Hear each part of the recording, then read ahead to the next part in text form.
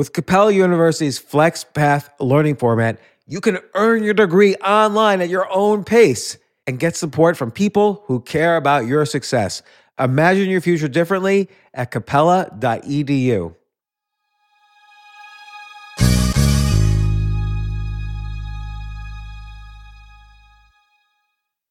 This episode is brought to you by AARP. 10 years from today, Lisa Schneider will trade in her office job to become the leader of a pack of dogs. As the owner of her own dog rescue, that is. A second act made possible by the reskilling courses Lisa's taking now with AARP to help make sure her income lives as long as she does. And she can finally run with the big dogs. And the small dogs, who just think they're big dogs. That's why the younger you are, the more you need AARP. Learn more at aarp.org/skills. This isn't your average business podcast, and he's not your average host. This is the James Altucher Show on the Choose Yourself Network. Today on the James Altucher Show. See, that's the thing. I really don't like meeting new people. I mean, I kind of want to meet new people, but I'm not really willing to like go to some random conference and then just mill into the crowd. But you like love it. You literally can do it, I feel, 20 hours a day. So would you call that networking? Yes, and I think that's the real networking. I think the other thing where people say, oh, come to my networking event, that's not networking, that's BS. And I think all those people stay small. They stay small with their small businesses that may or may not work. Whereas you're building real businesses, particularly because you keep the quality very, very high. And you have to balance those relationships because you can't have those kind of relationships on a wide scale. It's not possible to keep that many people close, right? So it becomes an allocation of time. You have to be a good steward of your day. You have to calculate, in a sense, that this is somebody I want to spend time with. I'm not really sure why, but I see that we could have a future together. I like their screening capability. I like who they are. I like what they stand for, and I like where they're headed in life. So when you have relationships with people that have those kind of qualities, that can be very powerful.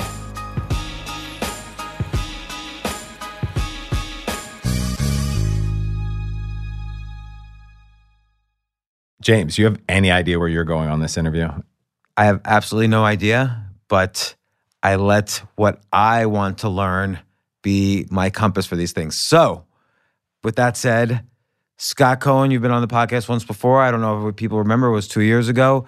You are, I think I dubbed you in that podcast, the best networker on the planet, or at least the best networker I know. And we discussed kind of your history of networking, of how you became the best networker in the world. It was everything from you hanging out in your 20s with Alice Walton, like the richest woman in the world, and presenting her deals. And you had a very, what I would call a ready, fire, aim approach.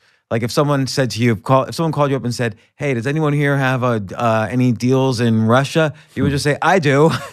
If you did or not, and then you would fly down to Arkansas and then fly to Moscow and start making deals. Is that a fair assessment? When you gave me that title of the best marketer networker in the world, I caught a lot of shit for that. So really? People were like, "Your best networker in the world? What is that?" And I had to think about it. What is it? It never struck me as something that I was really doing. It was just a natural. It was just how I was. It was who I was. But I didn't think of myself that way. So when you gave me that title, caused me, I thought about it a lot, and it's just a natural. It's not a preconditioned thought. It's not a something I go to work and say I'm going to network. It's just something that I just do without knowing I'm going to do it. I think you bring up a good point. I think people say to themselves, oh, I'm going to go out there and network. I think those are poor networkers. Mm-hmm. I think if they go to, if somebody goes to, let's say, a conference or a meeting or even a party thinking, I'm going to network here, this is going to be a great networking event, they're already putting distance between themselves and the people at the event. I think you, out of pure enjoyment, like meeting and being friends with the people you do business with. I would refer to it more as a dot connector. When I meet somebody and I can see where that connection might make sense, whether it's in business, whether it's socially, whether it's with regards to charity. But my mind works as just kind of connecting dots my whole life. So that can apply to networking. But at the end of the day, putting this dot together with this dot and connecting is something that just happens naturally, whether it's business or pleasure or just social causes. Well, I'll give a good example. So, because this one has evolved in the past 2 years, Wrap Technologies, which is the I don't even like calling it a gun. What do you call it? We call it a restraining device. So okay, it's on the policeman's holster or the security officer's holster, and it's you shoot it at somebody, and it sends out a Kevlar cable at the speed of sound that wraps around someone. It's almost like handcuffs plus. It's like handcuffs you can use from a distance. I don't even like calling it like a replacement to taser. It's almost like super handcuffs, but it's non-lethal, obviously. And I remember when you were first starting to think about it, there was a problem, which taser was killing people, and also, people were just getting killed in the law enforcement space. There was the whole hashtag Black Lives Matter. There was the fact that a lot of these people being killed were mentally ill, and it's because it's scary on either side of being in law enforcement. A police officer goes out there every day and he's worried he's going to get killed. So they needed a more effective weapon. But then the taser started. I don't know what taser allegedly kills people as well. You've sent me some videos. I've seen some videos of this. And so they're no longer allowed to use the phrase non-lethal. So you're thinking to yourself, non-lethal. That's the only thing you're thinking. And then I noticed, I watched, you had friends who were police officers, friends who were ex-police officers. Then you called up an inventor who had previously 15 years earlier made a gun for the army. It was like a sonar gun. Then you called people in Israel who had bulletproof vests with cameras on them. Okay, that one didn't work out. Like, you called everybody you could, and you tried to put everybody together kind of in a room virtually. Like, what happens if we put all these people together? And then suddenly this new device was invented, the Wrap gun with this Kevlar cable. And then you, with your expertise in business, you put it together as a business and brought it public. And now it's being used by here's the other thing you do too. You don't mind just getting on a plane and going anywhere at any time. Like, I can't stand that, but you love it. And so you get on a plane. Okay, you're going to a law enforcement convention in California, then Florida, then Oregon, then Washington. Then you just travel all over the place. You put it all together, and then you step out. Company created. And now, what's going on with that company now?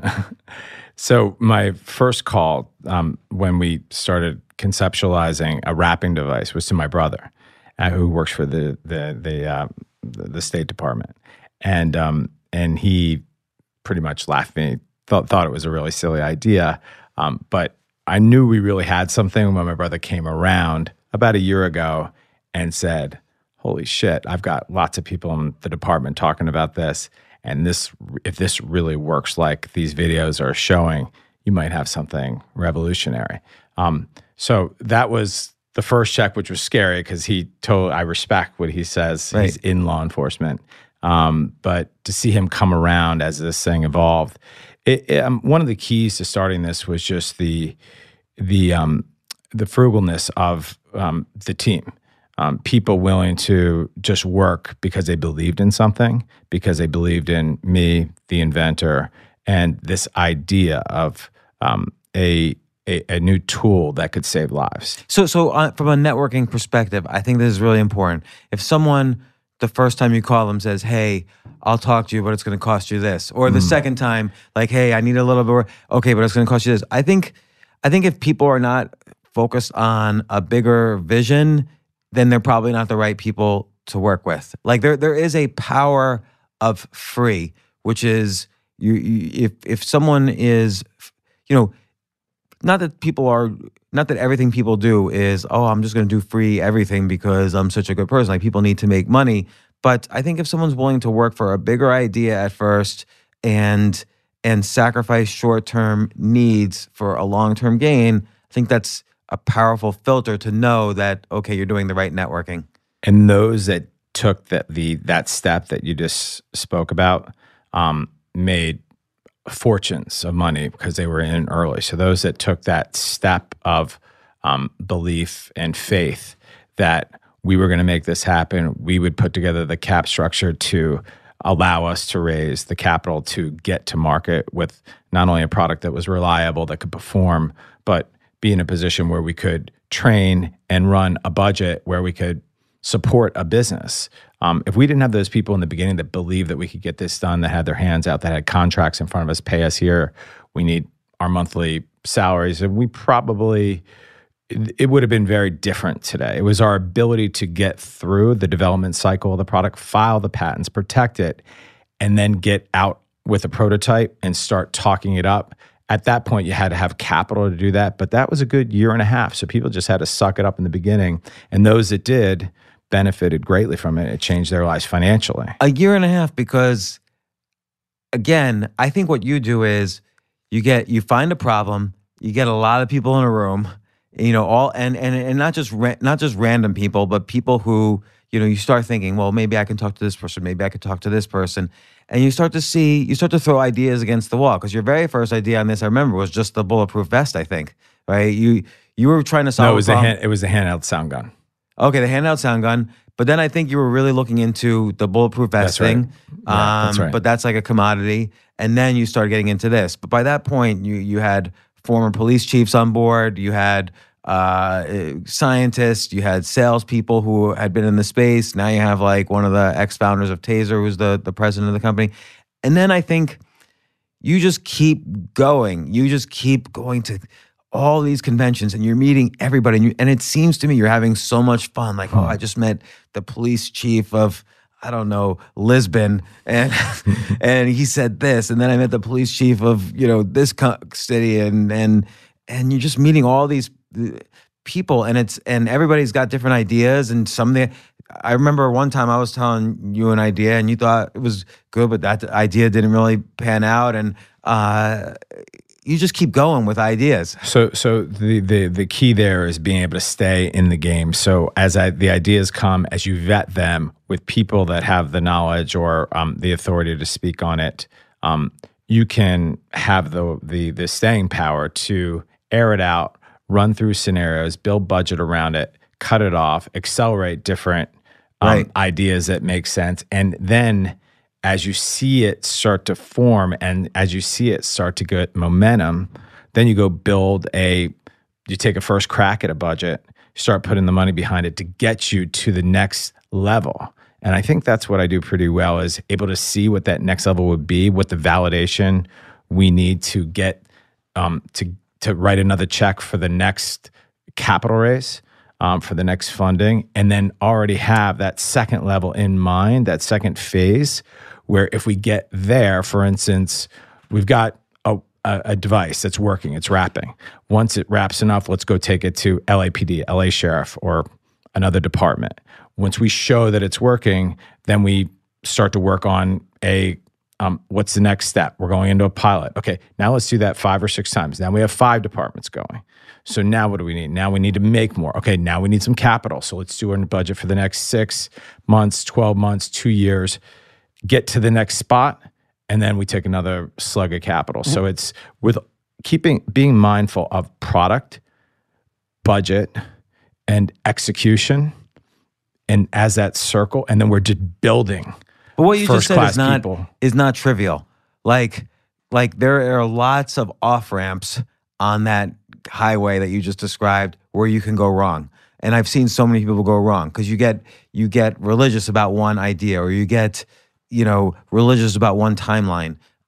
You're willing to quit an idea and pivot very, very well. Because I think you're not. I mean, you don't consider yourself a rocket scientist or an inventor, or like you have no ability to judge. Okay, this is, and you're not a law enforcement guy, so you have no ability to judge really. This is the product, and I'm going to push it. Like you just keep surrounding yourself by people, and then you use all the information you're getting from good people to decide where to go. Because I've seen you reject first off, I've seen you go out with this product or with other products too early. Like you went out right with this product before you had some of the final features that are in there now.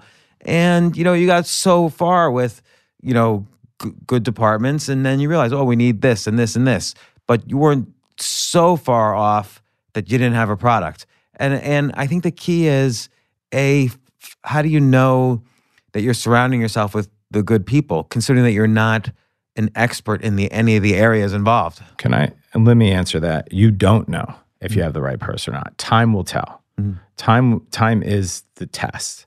And if they're performing and they're doing what they say they're going to do, and you have a responsible way to manage that, not as a micromanager, but just as a peer, and make sure you're growing together in a direction, then you just accelerate that. But if you see that person's not performing and they're not doing what they say they were going to do, then it's time to make a decision and pivot from there and just keep going as long as the vision's intact, the business is still there, and you understand what the difficulty was with that particular team or person. So it sounds like the way a lot of companies do marketing, for instance. So you try out 2 ads, one works, the other doesn't. Okay, no problem. Now you throw more money around the ad that works, and you eliminate the ad that doesn't work. It's kind of like, okay, I have a bunch of people circling around this idea, and here these guys are going off pursuing,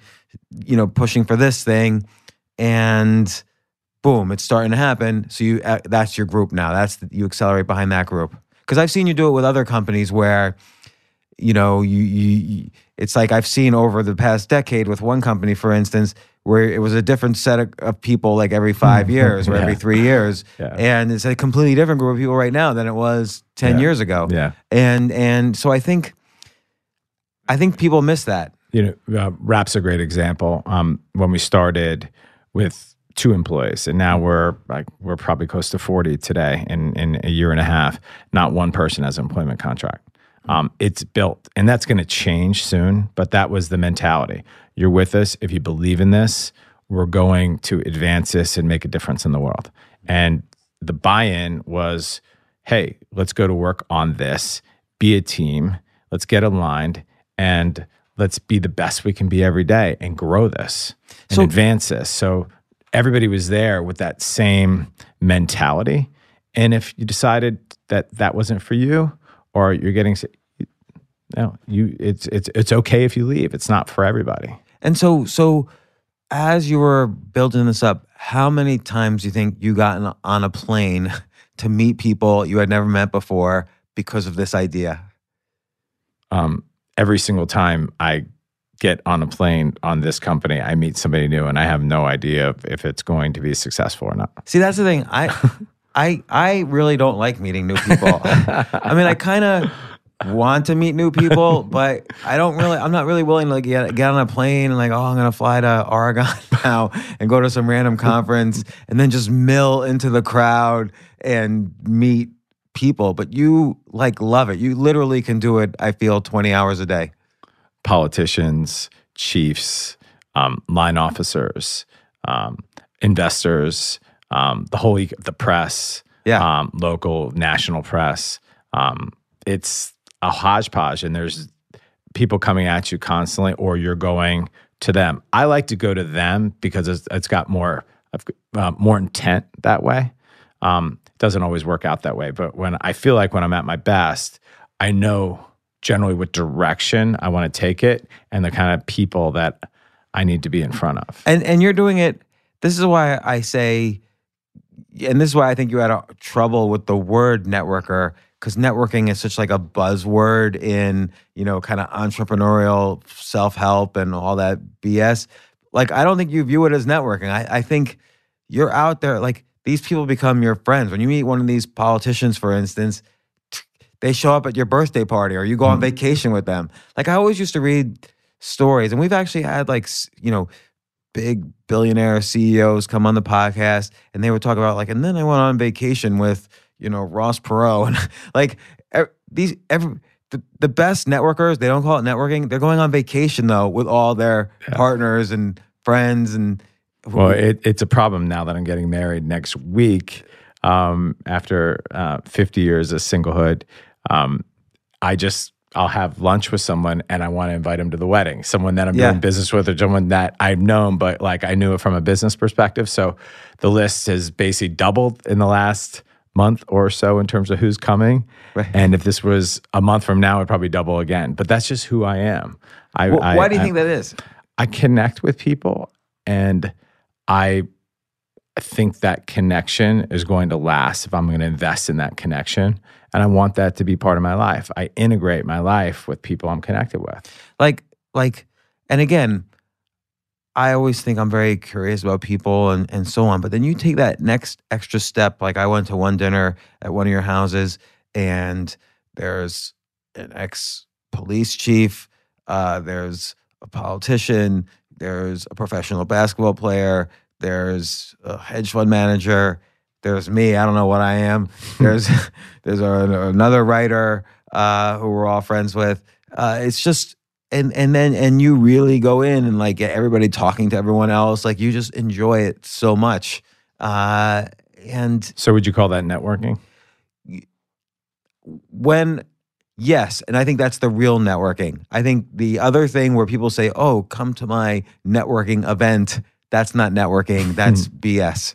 And I think all those people stay small. They stay small with their small businesses that may or may not work. Whereas you're building real businesses because you're forming these real attachments to people that not with the idea that, oh, I'm going to one day monetize this attachment. I think most of those connections you build aren't monetizable at all. But if 1/10 of them are, or if 1% of them are, that's tens of millions of dollars, particularly because you keep the quality very, very high. And you have to balance those relationships because you can't have those kind of relationships on a wide scale. It's not possible to keep that many people close, right? So it becomes an allocation of time. You have to be a good steward of your day. You have to calculate in a sense that this is somebody I want to spend time with. I'm not really sure why. But I see that we could have a future together. I like their screening capability. I like who they are. I like what they stand for, and I like where they're headed in life. So when you have relationships with people that have those kind of qualities, that can be very powerful when you put together a couple dozen or maybe many more of those type of people. Yeah, and there's some math around this that I want to get to, or some research around this. But I think you made a good point, which is that you don't really know in the beginning. So like, yes, maybe something might attract you to somebody as, friend/partner/ smart person/ colleague, whatever it is. But you don't really know in the beginning. And I think that's true for most things. I think people over assume their ability to either judge people or judge investments or judge situations. I think you have to kind of do like lots of little tests somehow. Not test is the wrong word. You have to kind of like really be observant. Like what's an example where you eliminate somebody? Because to meet that many people, you can't, as you were saying, it's a time allocation problem too. You have to eliminate people as well. And I've seen you do that. So let's just talk about eliminating an investment opportunity. Because what's an investment? You're investing in people at the end of the day, right? So if someone... First off, you have to be careful who you want to spend time talking to, what gets in front of you. You don't want to sit there and take a meeting, just take a meeting because it's a commitment, not just of that 45 minutes, but it could be the broker's following up with you, the management's trying to get to you, they're sending emails, people are calling you saying, what do you think? So just taking a meeting, you need to be careful on the front end of that. Because a meeting is basically half your day, and that's valuable if you're involved in a bunch of businesses. Well, it could be 45 minutes or an hour. You tend to keep it to, or maybe an hour and a half, but the post that is the people following up, see how you did, see what you thought, or trying to set next steps. That's, what do you think about this? Can you offer some insight? So it can get very heavy. So I would say on the front end, in this particular case, what kind of company, people do I want to surround myself with?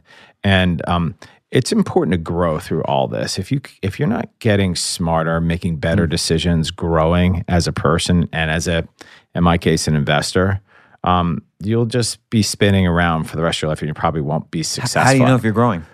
Making better decisions, selecting executives, people you want to get behind, with more intent, with a better selection process, being able to look at, for instance, a deal that we just did that you and I both invested in was Charlie's Chalk Dust. Those two guys, Brandon and Ryan, started that company 4 years ago with $50,000 of paid-in capital, coming from zero business background. They turned it. In 4 years, 3 years ago, they turned down big tobacco for a huge amount of money, close to $100 million. They doubled sales since then. Their earnings have doubled as well with no capital. Those guys are winners. Those guys are going to continue to grow. So, was the skill there getting in front of those people, having the access to those people?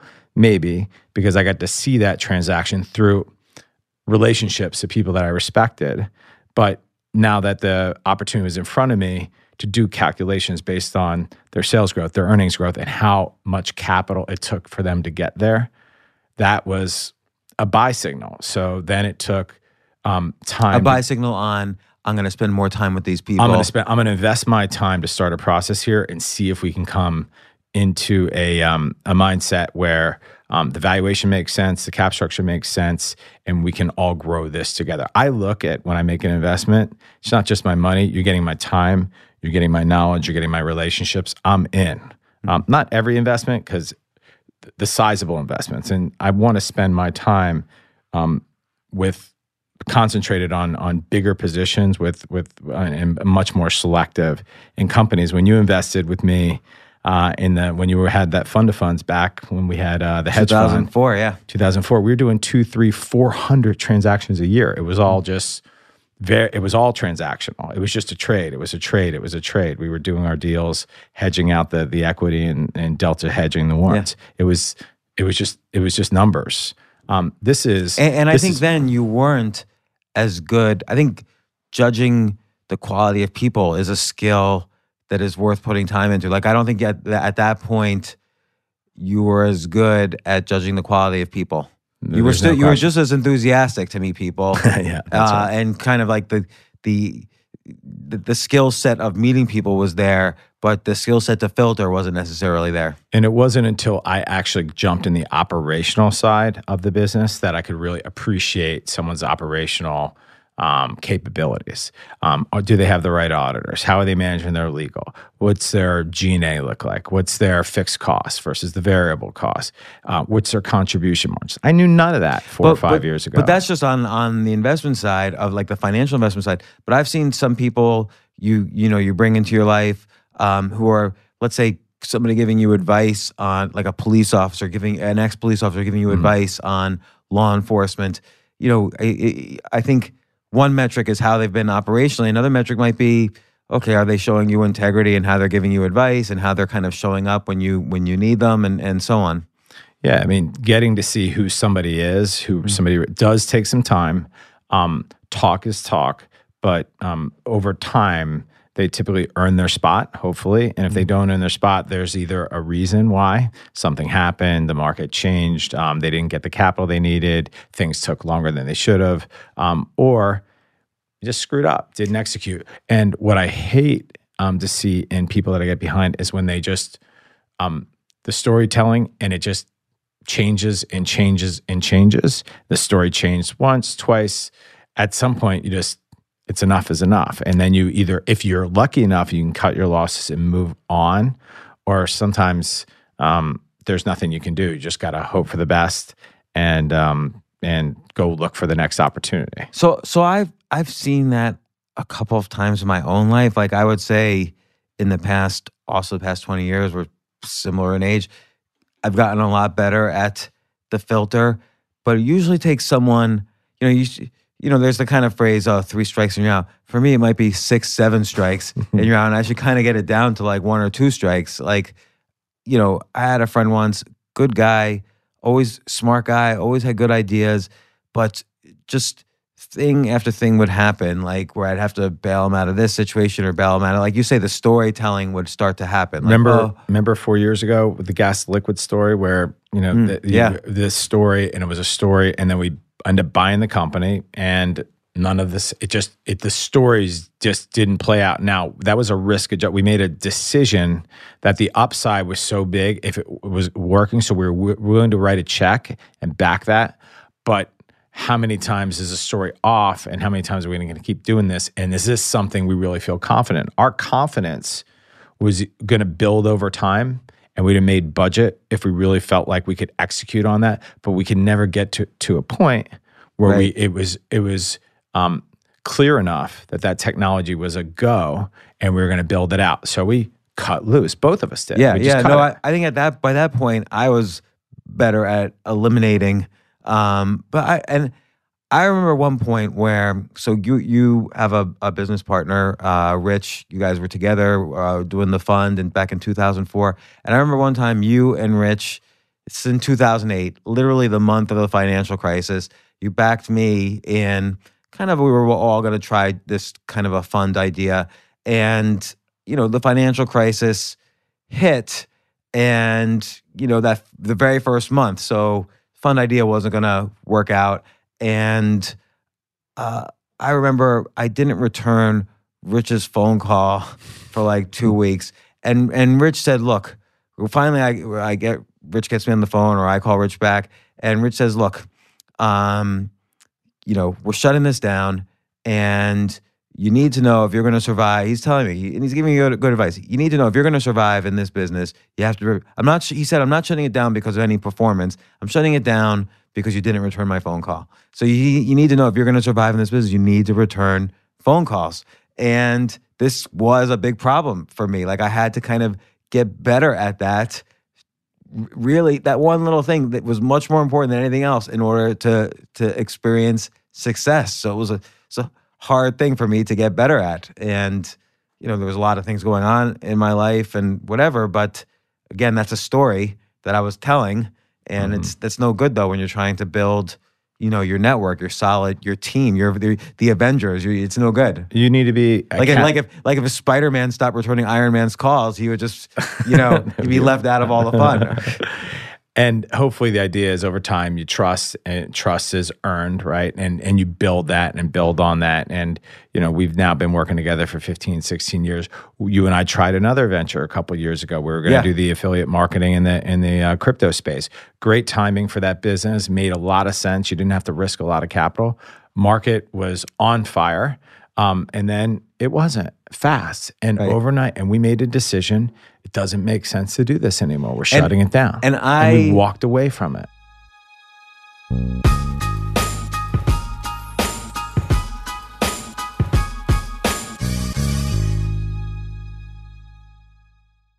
Yes, it's totally true.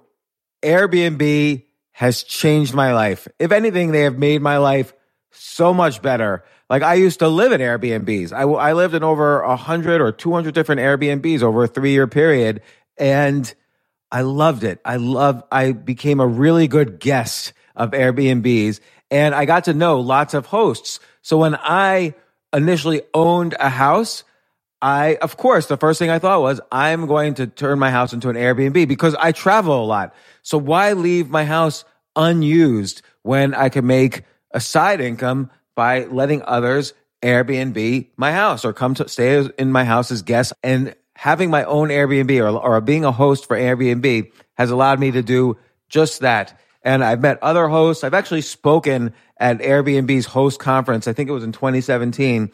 I met so many just nice hosts. It's a great community. And I love, turning my own home into an Airbnb. Like, I'm traveling to Austin next month. My home's going to be an Airbnb while I'm away, and I'll stay in an Airbnb. I'd rather stay in like a 3-story house Airbnb than in one tiny hotel room in the middle of Austin during South by Southwest. So listen, while you're away, your home could be an Airbnb. Many people host on Airbnb, but there are people who are just letting their house sit empty, who've never thought about it or didn't realize their space could be an Airbnb. Hosting can easily fit into your lifestyle and is a great way to earn some extra money. So if you have a home, but you're not always at home, then you have an Airbnb. Your home might be worth more than you think. Find out how much at airbnb.com/host.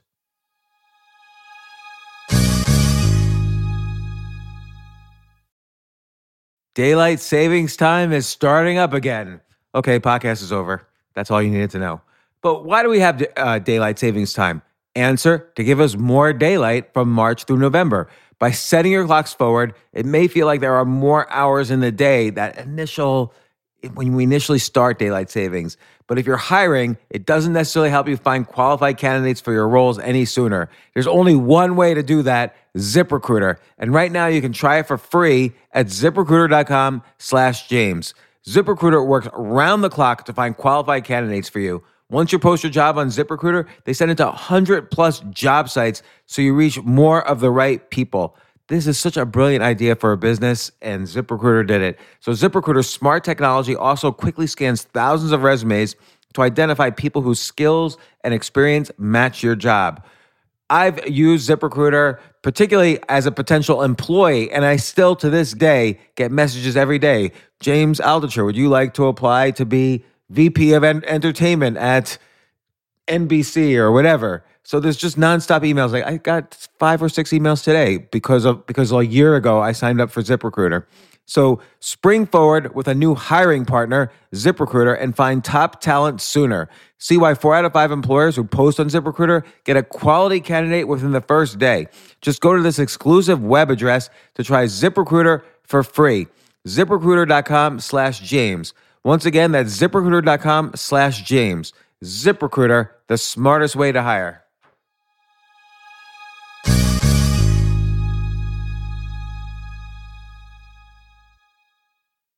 Hey, listen, men's health is important. Men act all cocky and like they don't need anything. But the reality is, as you get older, there's some things you need. And it often feels like we're too busy to take care of our health problems. Like I'd rather do anything than go to the doctor or the dentist or the pharmacy or whatever. But now you don't have to waste your time if you use Hims. Hims, H-I-M-S, Hims is changing men's healthcare by providing simple and convenient access to science-backed treatments for erectile dysfunction, hair loss, weight loss, and more. The entire process is 100% online, so you get a new routine of improving your overall health faster. Jay, you listening to all this? Yes, I definitely gonna use Hims from now on. Not that you need it. You're young and healthy. James, I'm 35. You're getting there. You might need it. Who knows? But if prescribed, your medication ships directly to you for free and in discreet packaging. No insurance is needed. You can manage your plan on the Hims app, track progress, and learn more about your conditions and how to treat them from leading medical experts. Start your free online visit today at hims.com/James. Could you imagine that? There's a whole section just with my name on it. hims.com/James. That's how much I am representative of the kind of person who needs Hims. That's HIMS.com/James for your personalized treatment options. HIMS.com/James. Prescriptions require an online consultation with a healthcare provider who will determine if appropriate. Restrictions apply. See HIMS.com/James for details and important safety information. Subscription required. Price varies based on product and subscription plan.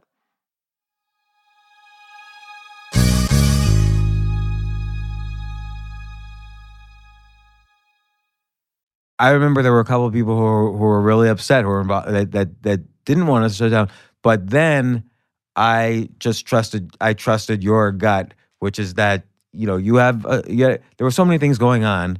You had a sense of which things to pursue, which things to stop, and I kind of outsourced to you.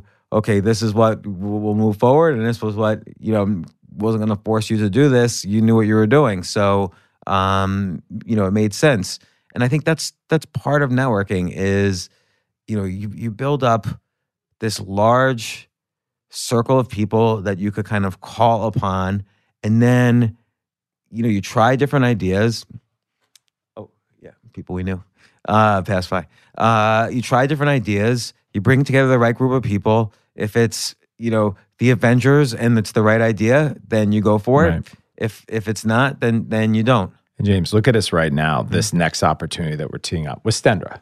Stendra is a company that got fumbled around for the last 3 years for a whole bunch of reasons we don't have to go into right now. But Be that as it may, the company did, it's an ED pill. It's ED 2.0. It's a better ED pill than anything out in the market today. Viagra and Cialis had 90% of the market. They still do, but it went generic. By the way, have you tried all 3 products? Good question. Yes. All right. And do you feel that this one works the best? This one is a much faster activation. You can eat and drink as much as you want on it, but I'd like you to try it and let me know what you think. This drug, the thing that we talk about, we haven't made the investment yet, but here's a company doing $20 million in top line, 2 employees earning $9 million. That's unheard of. No marketing, no infrastructure, no sales, 2 people that are, one's a lawyer, one's an accountant. Then the idea is 20, 30, $40 million in CapEx. What do you think the top line is going to do there? I mean, so our cost of goods sold the pill itself costs $0.005. So that seems like, let's build a world-class team to drive valuation, increase the CapEx, and we could take the whole market in ED, which is $4 billion US alone. Maybe we won't get the whole market, but we got a better drug. We're going to have as much capital as we'll possibly need. It's a very profitable business. How do you commit? So they've got a good thing going. Like you say, there are 2 people working on this great growing business. How do you, convince them to keep working with you? Like, they don't really need you. They're probably talking to themselves. First off, it's an interesting thing, and I wonder if you know this. This is not really a segue because we're going to get right back to this, but this is related. I find when I'm talking with you or other partners about a business, the product, okay, we already buy into the product. Like, that's kind of the easy part. If the product's good, we know. If the product's not good, we kind of know. Really, after that, 90% of the conversation is about the people involved. So are they good people? And what's the psychology of making decisions that involve all of us instead of, 2 sides? Mm-hmm. So how do you kind of get through that? Like, in this case, how do you get them to work with you? Well, in this case, it's completely opposite, right? You know you have a product, but you have no people. So can we build the right people around already a good product that's performing, which is so unusual. Typically, you have a company that's doing 20 million in sales and earning 8 or 9. You got hundreds of people. Here you got 2 people. So everything we do from here is just going to be accretive. All the top line, the revenue that we build in this is going to just drop right to the bottom line. So intuitively, this is going to get huge. The product's better than everything out there right now. There's nothing in its class. Viagra and Cialis just don't perform like this does. This was intended for ED. The others just weren't. They were byproducts of heart disease. So back to your question of how do I know, or back to the question, how do you know who to put around that? No, how do you get them? Why do they work with you? 20-year relationship with the person that bought it for $80 million. He bought it about 3.5 years ago. Is this the first deal you've done with him? We've invested together for 20 years. He was one of my first investors in the merchant bank Vertical Ventures when I was 29 years old. John Schulman and I have been friends ever since. We're friends. I didn't call him an investor. He started off as an investor, but our relationship's gone much deeper than that. I had lunch with his oldest son last week in LA, and we'll be helping him get a job. The kid really doesn't need help. He's a phenomenal, brilliant kid who's going to be very successful. But John runs a $1.5 billion fund. When he came to me after he got full control of the company and said, Scotty, it's our time.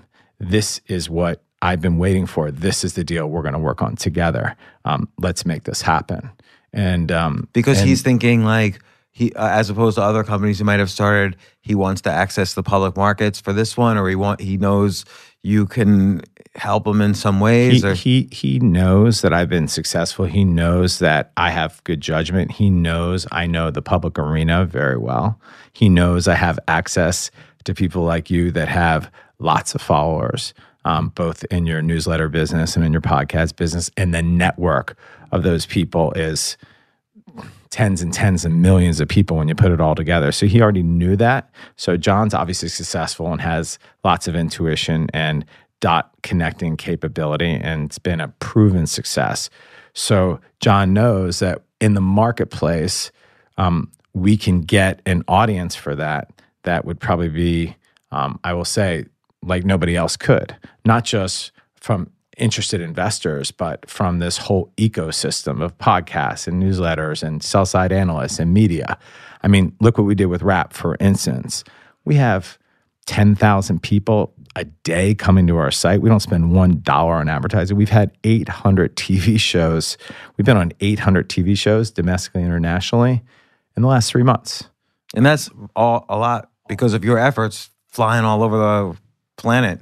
Not just me, I mean the team, but originally, yes. I mean, putting together the capital and the team and the idea with Woody. But yeah, I'll take some credit for it, but ultimately it is a team and the product's awesome. And the people we have are phenomenal and they're playing at a higher level.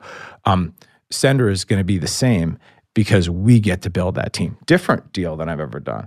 Normally, like Charlie's came with an incredible team of super committed guys that Brandon and Ryan built up underneath them. I've never seen anything like it in business, how connected, how brotherly that team is of 50. They're taking on the world and they're going to be huge. Stender's very different though. We got a product that's already selling to the doctors just domestically and it's super profitable and everything. We get to put together the world's best team. Last week in LA, right after I met John's son, I was meeting with the CEO of Virgin Media. So he does all Branson's marketing. Okay, like how do you get that meeting? Why? Do you just call him up and say, hey? This particular one came through John, and John said, Scott, I really want you to sit down with this guy. We want him on the board. If there's anybody that understands media and hiring agencies, it's the guy that built up Branson's business. They've got several business lines together. They've done in production and they've done something on with concerts, and I don't even know how many. Yeah. Branson's got a lot of different business interests, but he runs Virgin Media, and the kid, his name's Jason. He's phenomenal, and we hit it off. And who better to oversee the branding, the marketing campaigns, the agencies that we're going to hire than this guy? Yeah, it's fantastic, and he'll find us the guy that can execute on the media front. And potentially, this is the sort of relationship where, like 10 years from now, something else is going on. You could call on him.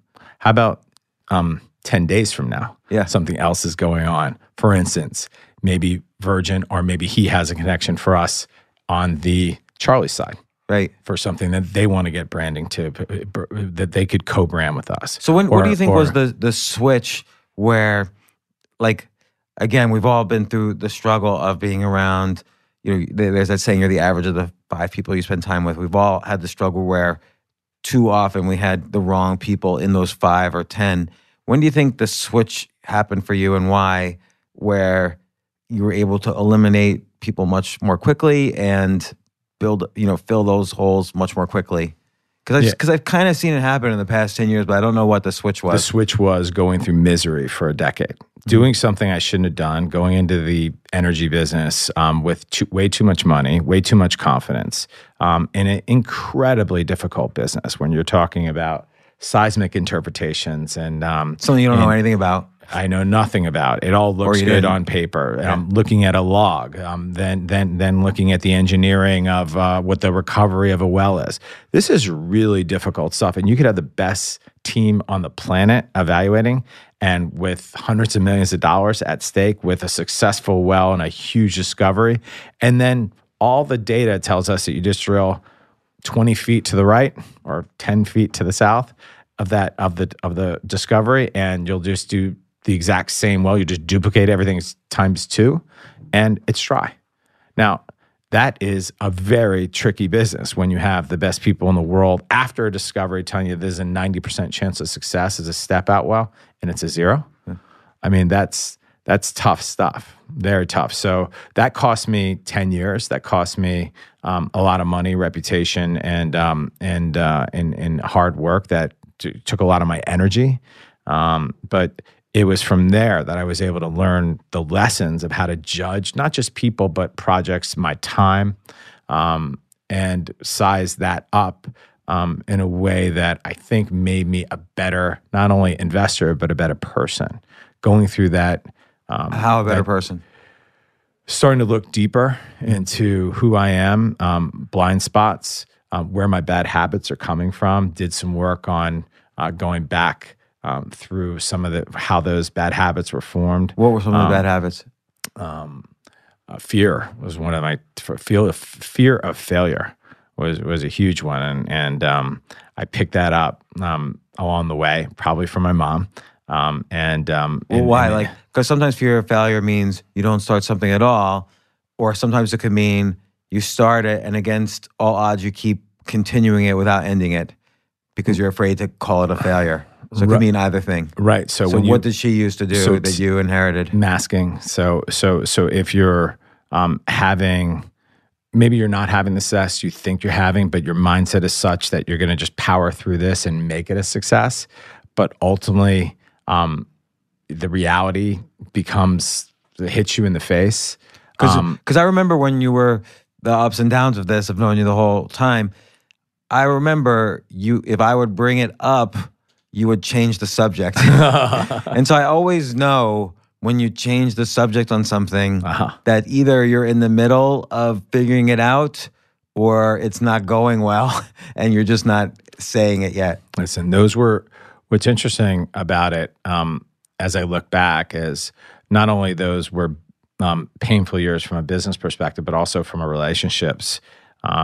When you, for the first time, experience failure and in your business life, it absolutely kind of falls into or spills into your relationships and your social life, and it's a double hit. And it takes a lot of strength to get out of that, a lot of work, a lot of counseling, seeking higher levels of living and higher levels of what it's like to different meaning that you start looking for in life, different types of people. You start to seek wisdom.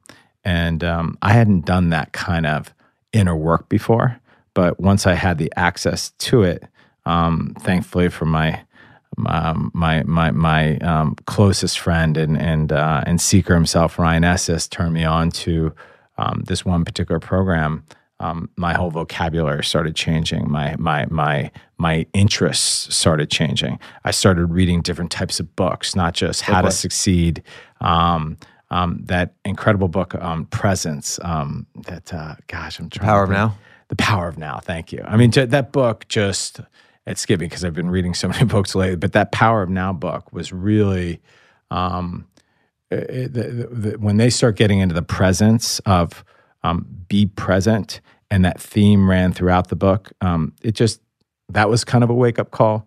The Hoffman Institute was another wake-up call for me, going back and finding out where these bad habits are sourced from, going back to your parents, doing the tough work on really looking at your parents, your mother and your father, and seeing and being compassionate what they went through, and then going further back and going a deep dive on their parents and how they were raised. And what do you think, I always wonder about this, what do you think the faults of your parents and grandparents were that led to behaviors you have now or that you're trying to overcome now? I think, it's different sides, right? And there's a whole list. Actually, I thought it would be just a 5-minute exercise. It turned out to be a 3-day exercise of me listing things. I thought all my bad habits came from my father. Turned out it kind of spilled over and went the other way with a lot of bad habits. It turns out it got picked up by my mother. I'm not blaming her. It's just what I picked up as I did that deep work to reflect to see where some of that pain was coming from. So why those decisions were being made, some of the bad habits that I kept doing over and over and over. So that awareness. What's an example of bad habit that you would do over and over and over? I would say, other than the fear of failure, thinking that I could work my way through anything, and if I just kept my head down, I just kept working and working, everything would be okay. What about on relationships / connections? Working on a relationship, just feeling like I could this will be better over time because I'll just work on it. As a result of that, I was in some relationships that I shouldn't have been. I wasn't able to realize a real person. Like when I got reconnected with Carolina, I was able to see who that person was. I didn't see who she was when we met 10 years ago. I just wasn't capable. I didn't have that level of awareness. And when I saw her again after that 8 or 9 year gap, it was clear to me. I'm not sure it would have been had I not done that work. What was your other question? Sorry. But even like in terms of the networking, like when you were a kid, did you? I mean, every kid to some extent has a fear of not being liked, and did you compensate for that in some way? That's because I think some of these bad habits might have resulted in kind of real powerful networking skills later on that you then were able to patch up the negative things. Like again, I avoid people, and I think that's from childhood. But were you avoiding people when you were a kid? Yeah, I was very shy, and I really just would not go out of my way to go to a party or go to an event. I would just stay at home. Were your parents like that? Yeah, they were kind of like, or actually they were. I don't know. I think my mom had polio, so she wasn't running around town literally, and I think my dad was a little Asperger-ish in that he always seemed to think people liked him, but none of them really did. So I just kind of stayed home and just watched TV and played chess. And do you think if they would have been more outward, more social, do you think you would be more social and outward?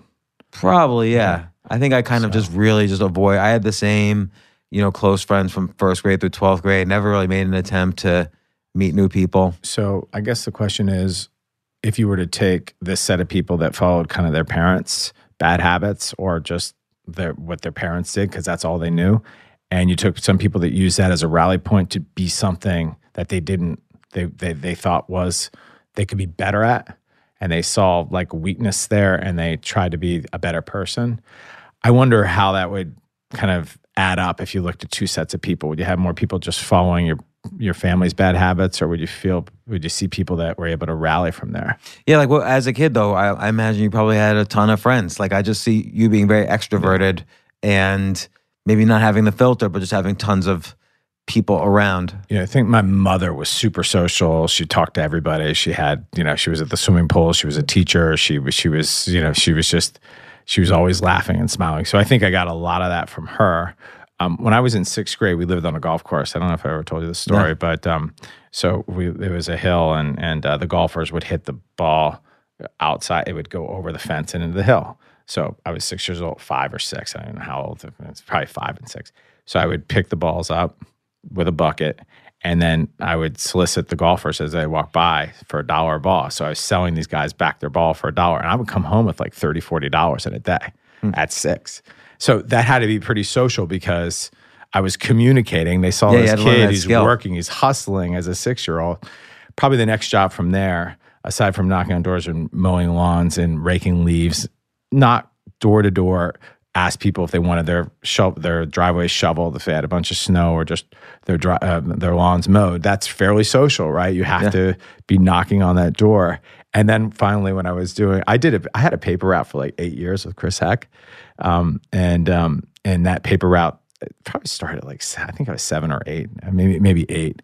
And you had to collect the money every Sunday. No, I'm sorry. Once a month you collected. Was it once a month? Gosh, I can't remember. But that was a sales job as well. That had to be social because you had to knock on the door, collecting for the Washington Post. People were like watching television and you had to collect the cash. And we basically made most of our money from tips.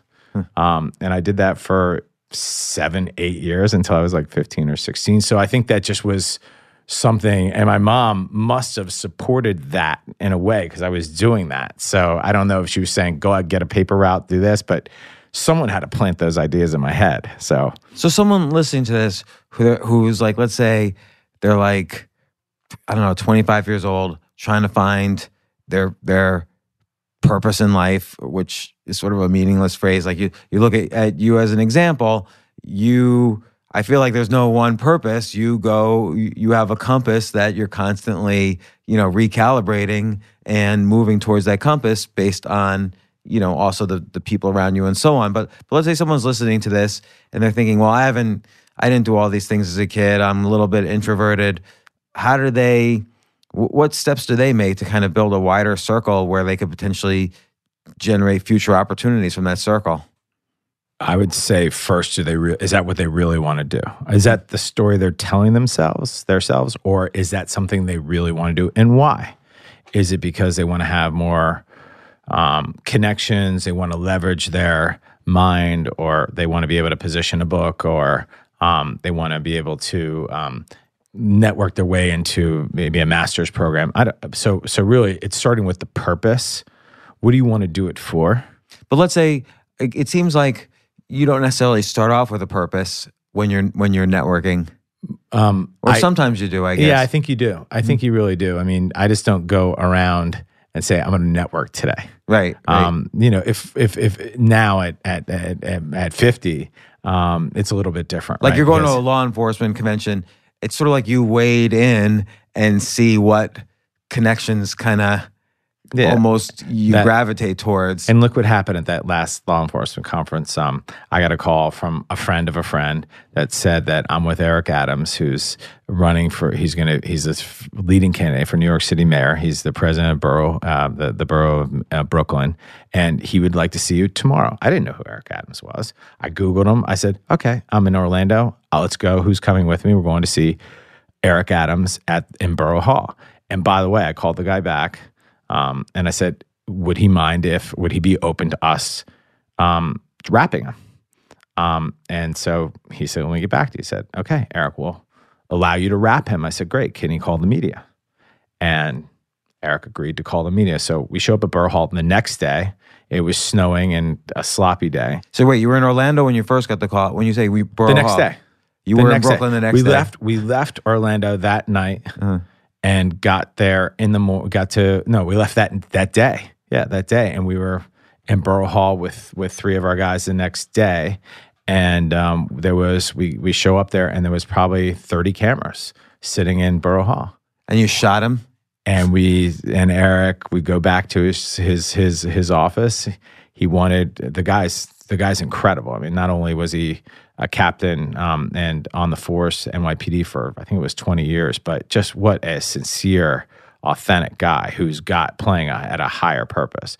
Eric asked incredible questions about the patents, how it was constructed, how many times you shot it, what's the risk, what happens if you shoot him around the neck, how many times it's been deployed, who owns the company, what's the cap structure. I'm getting these questions from a politician. I mean, the guy sounded more like a venture capitalist.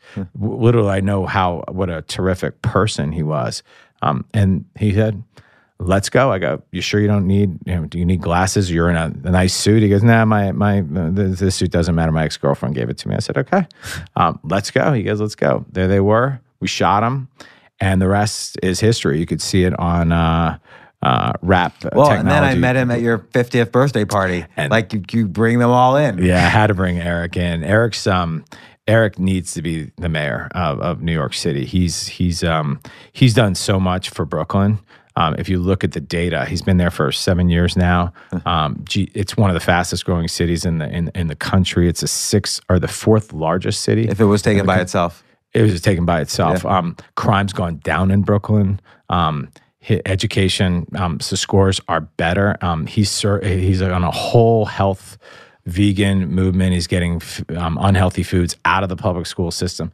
And the guy's just, he's going to be mayor. So again, it's all these qualities that you could kind of list about him. And then you figure, okay, he passes the filter. He could be in. And I have no business ties with Eric. I mean, I just think he's a great person. So I want to be around great people. Right. Eric's a great person. So I think the key is a little bit, even for someone who's not necessarily as extroverted as you, is to be really good at the filter, to make sure you understand what your filter is. Because even if you're introverted and you don't meet a lot of people, everybody meets some people. I mean, there's only room.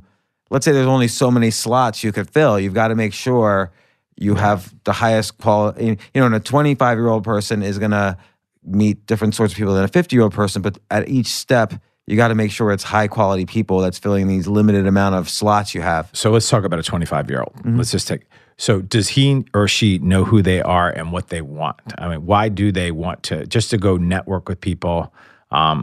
that serves no purpose, right? What are they networking for? They want to they want to find out about what books they like. They want to find out what movie to go to. They want to find out about life. They're looking for spiritual advice, religious advice, whatever it is, business advice. They need to get a purpose. So you need to really vet that with someone you respect. How do you find purpose?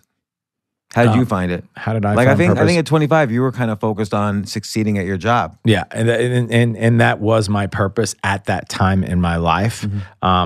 Do I regret that? No, I don't have regrets. But was it a little too job, career, money oriented? Yeah, looking back, probably. I didn't have great balance. So if I had somebody that I was able to speak with that was a more balanced person, both in socially, with relationships and work, my business, I might have that could have changed my outcome. It just so happened that I surrounded myself with people that were in the fast lane trying to grow business and would just talk about business constantly, and that because that's what you were interested in, for good or for bad. That's what happened. That's just how that was a set of circumstances I grew up in.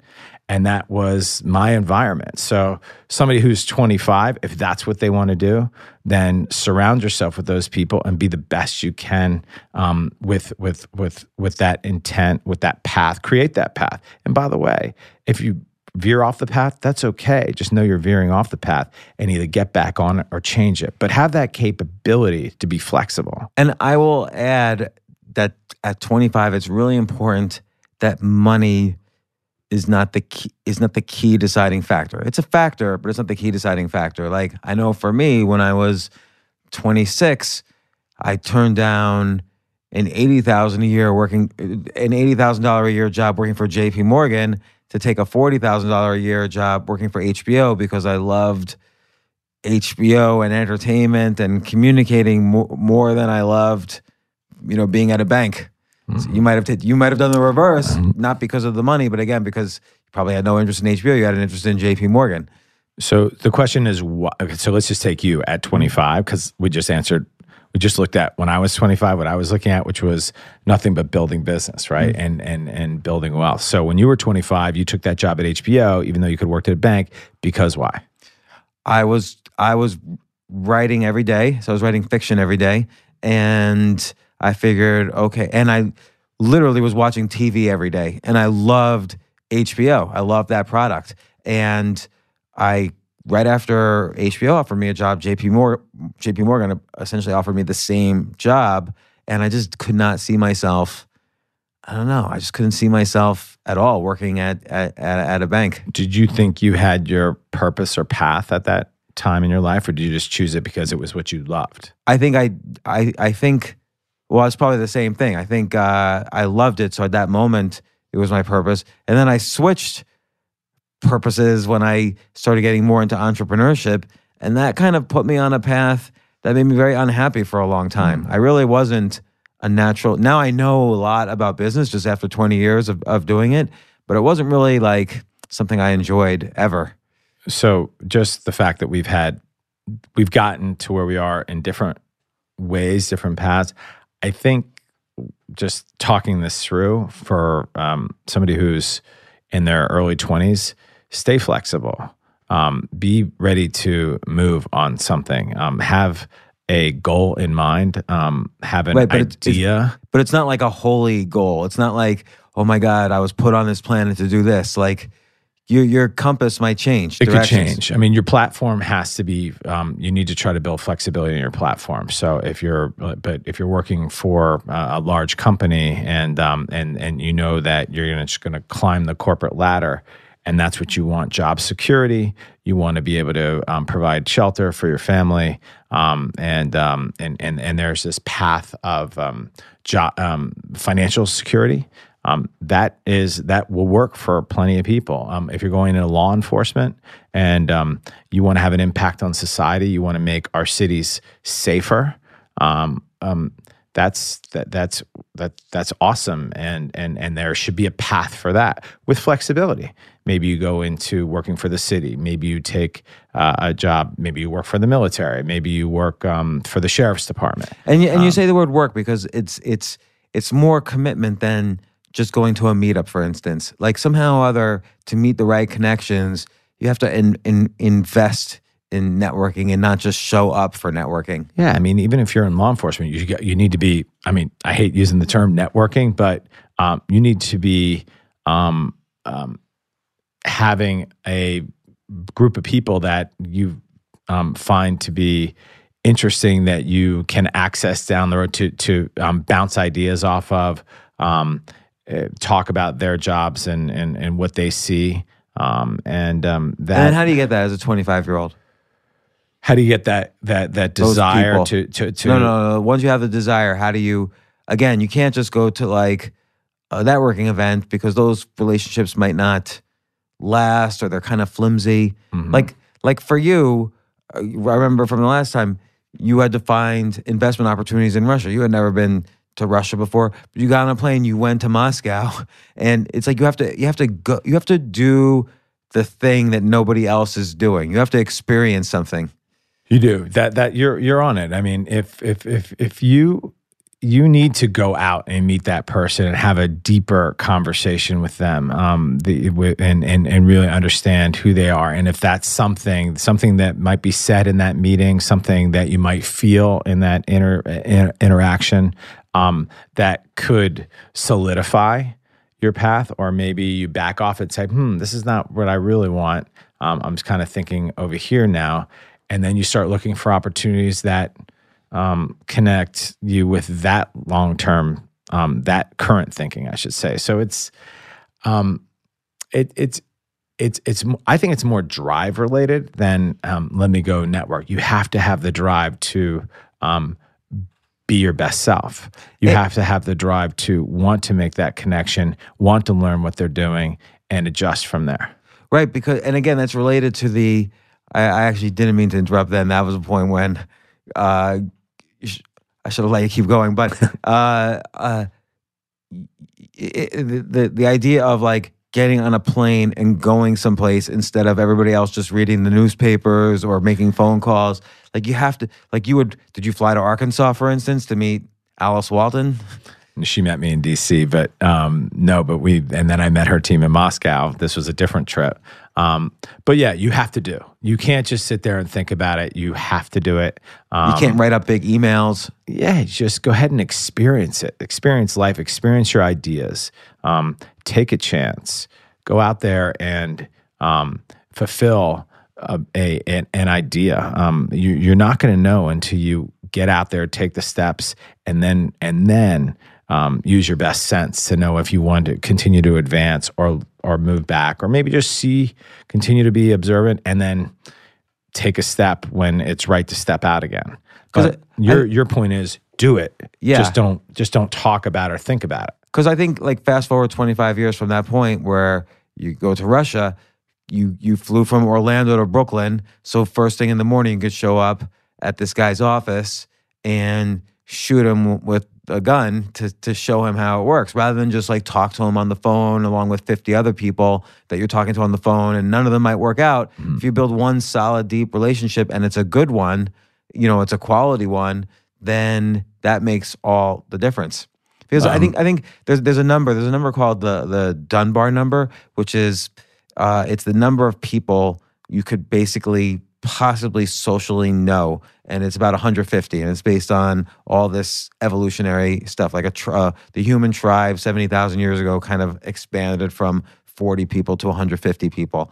And then there's other numbers where you could have essentially 5 to 10 close friends and 10, maybe good acquaintances. So these are all kind of evolutionary things. It's not the same for each person. My guess is for you is probably a little more on each thing, just because you're extroverted.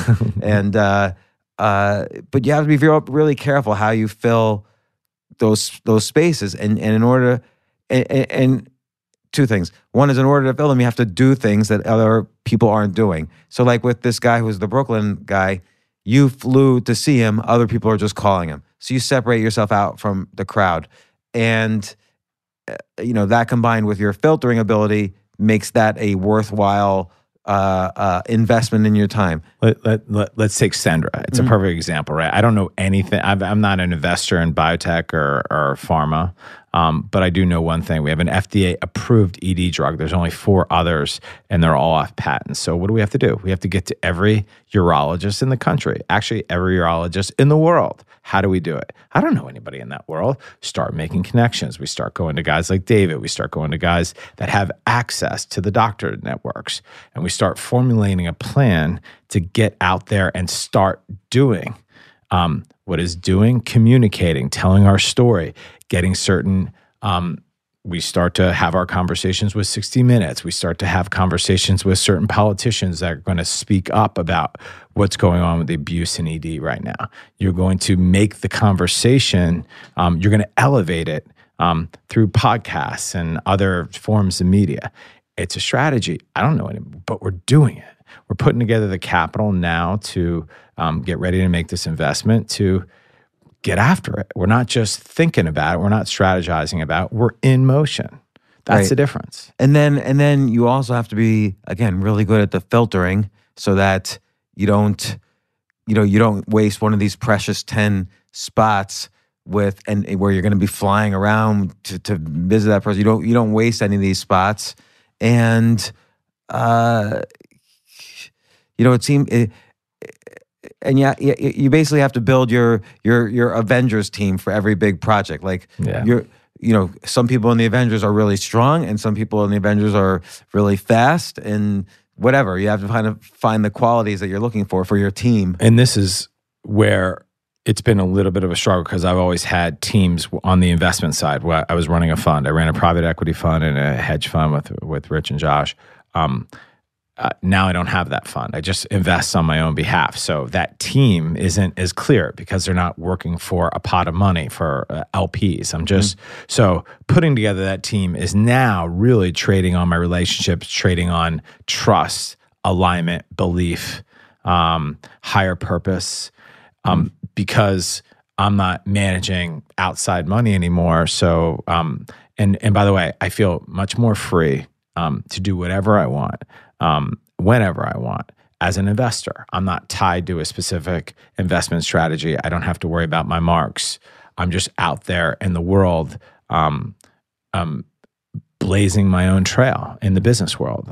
So I get to choose what relationships I have. But you're honing in on the 100% the right thing is the team, the core, to be able to scale and leverage the knowledge to go from ED, vape, CBD, oil and gas, and law enforcement. I mean, those are insanely different businesses. They don't even make sense. Right. But who's your legal? Who's overlooking the lawyers and the accountants and the auditors? Who's doing who are your boards? Do they have fiduciary are they good fiduciaries? Do they have audit experience? But again, it's like you're not just calling people on the phone. You flew out to LA to meet potential board member. And I have great board members that we put together on RAP, a former DuPont head of M&A who's a corporate governance brilliant mind, and a compensation expert that did comp for the whole DuPont, the whole DuPont structure. So he serves on. So what's fair, options vesting, alignment, best practices there, budget building, real planning, people that can execute on delivery, manufacturing. Those are all key people. Marketing, another huge thing. So who's that marketing team? Does it lend itself to the rest of the portfolio? But it seems like what you do is, and this is key for investing, but it goes down to the relationships you build. You need to make sure there's an unfair advantage. So you're not just investing in some ED company, or let's RAP is even a better example. You're not investing in even at the beginning of the idea or pre-idea, you put together a team based on your 20 years of connections that had an unfair advantage. You had the guy who invented this big sonar gun that sold, I don't know, $1 billion worth to the U.S. Army. So he wasn't going to recreate that gun. He recreated something else, but you had him on the team. You had people from police forces on the team. So you knew what their demand was going to be for. So you could quickly eliminate bad ideas and focus on good ideas. So you put together a team that gives you an unfair advantage compared to like the guy sitting at home just making phone calls. Well, and the real unfair advantage is you have capital. When you write a check yourself and you lead a round, or you just do the whole round yourselves, that is very different than most, because most, you're running into a banker who's going to raise the money, who's going to do this. So when you put your money where your mouth is, and you have the team's access, and you have the ability to get more money at higher prices, on the public side or maybe the private side, that is an unfair advantage. But I see that though as coming in stages. So when you're young, you have to get it by knowing people who have capital. Then when you're a little older, you can put together maybe a fund of capital, and then you kind of evolve to the point where you've had some successes and you're able to put your own skin in the game. I mean, at each level you're putting skin in the game because there's reputation too, but a 25-year-old just working out, he's got to start with, or she's got to start with, building that network, constantly shifting it, keeping tap of where his or her interests are, figuring out where the unfair advantage is. Like, okay, I know this person, this is going to turn into an unfair advantage in a variety of situations later on. And it seems like that's what... And not that we always win off an unfair advantage. We think we have the unfair advantage, so we capitalize ourselves and take steps to go and take advantage of that unfair advantage, but it doesn't always work out. It doesn't mean you can fail there. You think you've got an edge, and you start allocating resources and time towards that, and it doesn't work out. That's okay. Be in a position to adjust and fix it, and then get yourself into another situation where you're in a growth spot. Right. Like, I think I've seen you in a variety of situations when something doesn't work out, you put an immediate halt. Even if you're feeling like a little bit, I don't know, boom, there's like a halt until you either decide to stop or move forward. Like, if the unfair advantage is not continuing, then you're not moving forward. I've seen you do that a number of times. Yeah, I mean, that's painful stuff, by the way. That is really painful, because you got a lot of people involved. There's just a lot of elements at play when that happens. So it's not something I enjoy. That's just something that is kind of...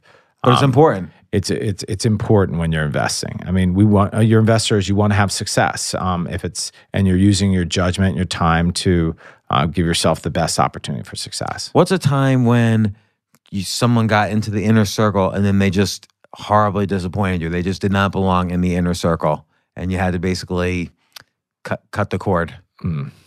How many times that happens? All the time. I mean, I hate to say it, but it depends how you define inner circle. Like, the people that I can count on both hands, that style. I mean, it's doesn't happen that often anymore. Those people, when it used to happen. Because I didn't know how to judge people. I didn't know who I was as a person, which allowed it put me in a position where I was making bad decisions. But as I grew as a person. And then I was able to increase my wisdom and my knowledge and business savviness as a business person. Putting those two together has been really powerful, because I'm making better decisions about people. So like basically, I think, again, when people think networking, they think, oh, I've got to go to all these meetups or mastermind conferences or networking events. It's not that at all. Like, the seeds of it are kind of internal to some extent. So what would you say, like, again, someone 20, let's just even say someone 50 years old who's been an accountant all their lives, now they want to break out and do something new, and they're listening to this, they want to change their lives. What are the first 5 things they should do? Build a list of people that you think, build a list of influencers. Start with 5. Who are those 5 people that have influenced you in your life so far that you respect for personal advice, business advice, relationship advice? It doesn't matter. Go to those 5 people. Go to them. Don't talk about it. Do it. Do it now. Get in front of them. Grab coffee with them for 30 minutes. Bring your notepad. Be respectful. Start to talk from their perspective, what they see in you. Start to test certain ideas with them and try to get a path, perhaps. Then you go to your next person, your next contact, and have coffee with them and further that idea, further that thought. Hear feedback, be open, be free. You're in exploratory conversations with people that love and care about you. These are trusted people. And do it again and again. Get your 5, come back, regroup, and then maybe you do it again with a more clear idea this time. Or maybe you still don't have an idea, but you still go to those people. Or maybe you go for another person that you think can, or maybe they connect you with someone they think will be appropriate for you to meet with and spend some time with and can get into a conversation. How do you ask, like, let's say they connect you with someone, like someone connected you with this Brooklyn borough president, you offered something of value immediately to him. What if you have nothing of value to offer, but this person says, oh, you should definitely meet so-and-so, but you don't have anything of value to offer so-and-so yet? They have to believe in you. The reason why, you ask me what to do, you pick out 5 people that believe in you. Yeah. So the fact that they believe in you, if they're going to reach out to one of their friends and connect you, that belief system should follow through to the next person. It should. Maybe it doesn't all the time, but if they're willing to put their neck out on the line and say, hey, I think you should talk to this person, you're good. Yeah. And now you're doing something. You've got the ball in motion. Maybe you haven't left your job, or maybe you're still at home, doing. Maybe you don't know books. what to do next. Maybe but you're formulating a plan. You're out there in the world, exercising your judgment, your mind, your connections, and connecting with people on a path forward. Do you take notes? Like, do you journal after you meet people? I love to journal in notebooks. I find myself journaling and with my phone now, but. It's been a key. If you you've been to my house, you stayed at my house, you lived in my house. I lived in your house when you were the first place I lived when I threw out all my possessions, and I told the story at your birthday. I had no possessions. I had just thrown everything out. I had just ended a relationship that was not working out at all for me, and I had no place to stay. I could have stayed in a hotel room or an Airbnb, but my mind was just for shit at that moment. And so I remember calling you and telling you what happened, and you said, well, of course you're going to have to stay at my place. But I already knew that because I was literally right across the street from your place. I knew you were going to say that. So I was calling you from your place when I called you.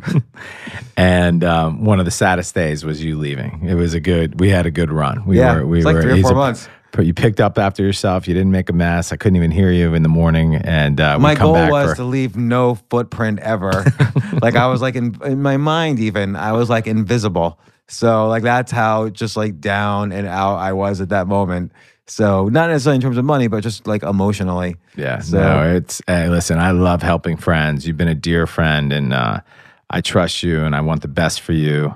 Well, and it's been fun. Not only have you just turned 50, but in a week you're getting married for the first time. Congratulations. I am. It's going to be a new journey. I'm excited about it. I'm in love, and it's a new chapter. I figured at 50 years old, when I found a woman like this, and I'm a lucky guy. So it's time, and we'll be having you and I will have now we're going to be two married guys again. So well, and also like I remember in the beginning of this conversation, I was talking about like, oh, people like vacation together. I couldn't understand it, but we've vacationed together. I've been to your place out by the beach and stuff. So you're like the only colleague I've ever. But obviously we're much more than colleagues. But you're the only person outside of family that I've vacationed with. Yeah. So that's what you do. It's like, and you get other people to do it. It wasn't easy to get to come to the Hamptons. No, it was not easy. It was hard. I was happy that you did. Yeah, I did it. And then you had that private like